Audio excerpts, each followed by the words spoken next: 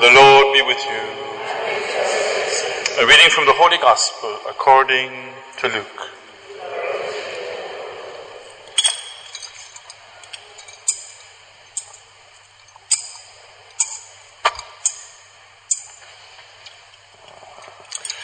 Jesus entered Jericho and was going through the town when a man whose name was Zacchaeus made his appearance. He was one of the senior tax collectors and a wealthy man. He was anxious to see what kind of man Jesus was, but he was too short and could not see him for the crowd. So he ran ahead and climbed a sycamore tree to catch a glimpse of Jesus, who was to pass that way. When Jesus reached the spot, he looked up and spoke to him. He said, "Zacchaeus, come down, hurry, because I must stay at your house today." And he hurried down and welcomed him joyfully. They all complained when they saw what was happening. "He has gone to stay at a sinner's house," they said. But Zacchaeus stood his ground and said to the Lord, "Look, sir, I am going to give half my property to the poor. And if I have cheated anybody, I will pay him back 4 times the amount."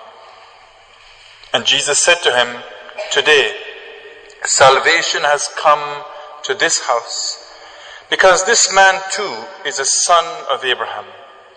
For the Son of Man has come to seek out and to save what was lost." This is the gospel of the Lord. Have a seat, please, for a few minutes. So, my dear brothers and sisters, praise God for this beautiful text we have today of Zacchaeus. I'm sure you know it. Maybe when you were a child doing catechism class, you've heard this story, or maybe from the mouth of your mother or father as a child. But I think Zacchaeus sums up the average Catholic today. He is loved infinitely, but he doesn't realize it. And he's going through the motions as if nothing's happening. And yet he is the apple of God's eye. And I think that's a huge step in our lives, in our spiritual lives, when we realize just how much God loves us. We think he judges us.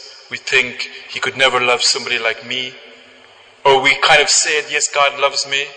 But under our breath we go, he didn't see what I did last night. But he did. And he still loves you. And that's what the opening reading this morning is. "O lover of souls." How beautiful that line is. That's God's job. That's who God is. He's the one who loves us. And nothing can change that. God doesn't love you because you're good. God loves you because God is good. Full stop. Most Catholics, we don't believe that. Or we go, yeah. But if you let that sink in, your life will change, like Zacchaeus. And Zacchaeus, this little guy from Jericho, had an encounter with Jesus, and it changed his life. Now, we're blessed to go in a few weeks again to the Holy Land, but Jericho is one of my favorite places, because so much happened in this town of Jericho. But when you leave Jerusalem, you go down, into Jericho. It's the lowest place on earth. It's the lowest town on earth. And it's also the oldest town on earth. And Jesus goes down into the lowest town, if you can see the symbolism. And who does he meet there? Not just anybody, the worst sinner in that town. And he tells him, "I want to be with you. I want to sit with you. I want to have dinner tonight in your place. I want to be your friend. I want you to discover how much I love you." And Zacchaeus is you and me. That's Jesus coming down to where we are, to be close to us and to be near us. And Jericho in the Old Testament, there was big walls around the city. If you remember, when the people of Israel came into Israel, the first town they hit was Jericho. And they couldn't get through.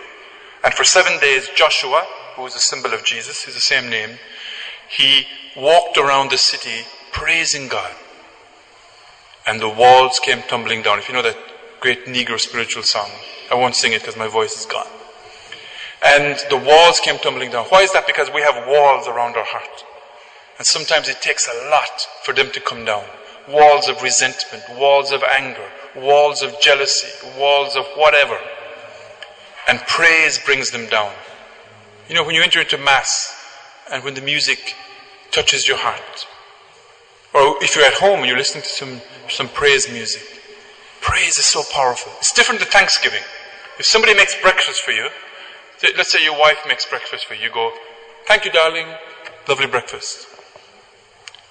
But one day you say to her, "You know what? You look beautiful today." She didn't do anything. It's just because she's beautiful. And for some reason, praise melts the heart of God. Especially when you praise in difficult moments. It brings down the walls. Praise is so powerful. It has to be part of our lives and helps us to deal with life's difficulties. So Jesus is on a mission to seek and to save the lost. To seek and save the sinner, which is you and me. And Zacchaeus is looking to see Jesus, it says here. But actually, it's not true. Well, it is true. It's Jesus who was looking to see him. Every time you have thirst for Jesus, it means already Jesus has been looking for you and calling you forward. Now, amazingly, he knows Zacchaeus' name.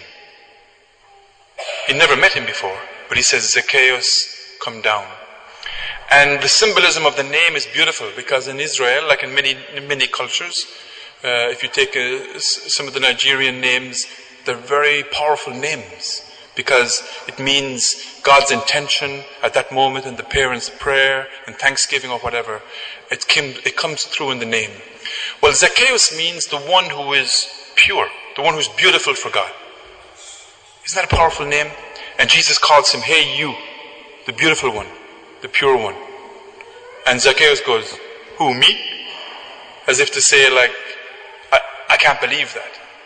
But that's the truth of this name, is Jesus calls him the beautiful one because he is beautiful. Despite his sin, you are still beautiful in God's eyes, no matter what. Nothing can change that. Come down. You notice it's not come up. Life's humiliations, life's difficulties, life's trials, they're not easy.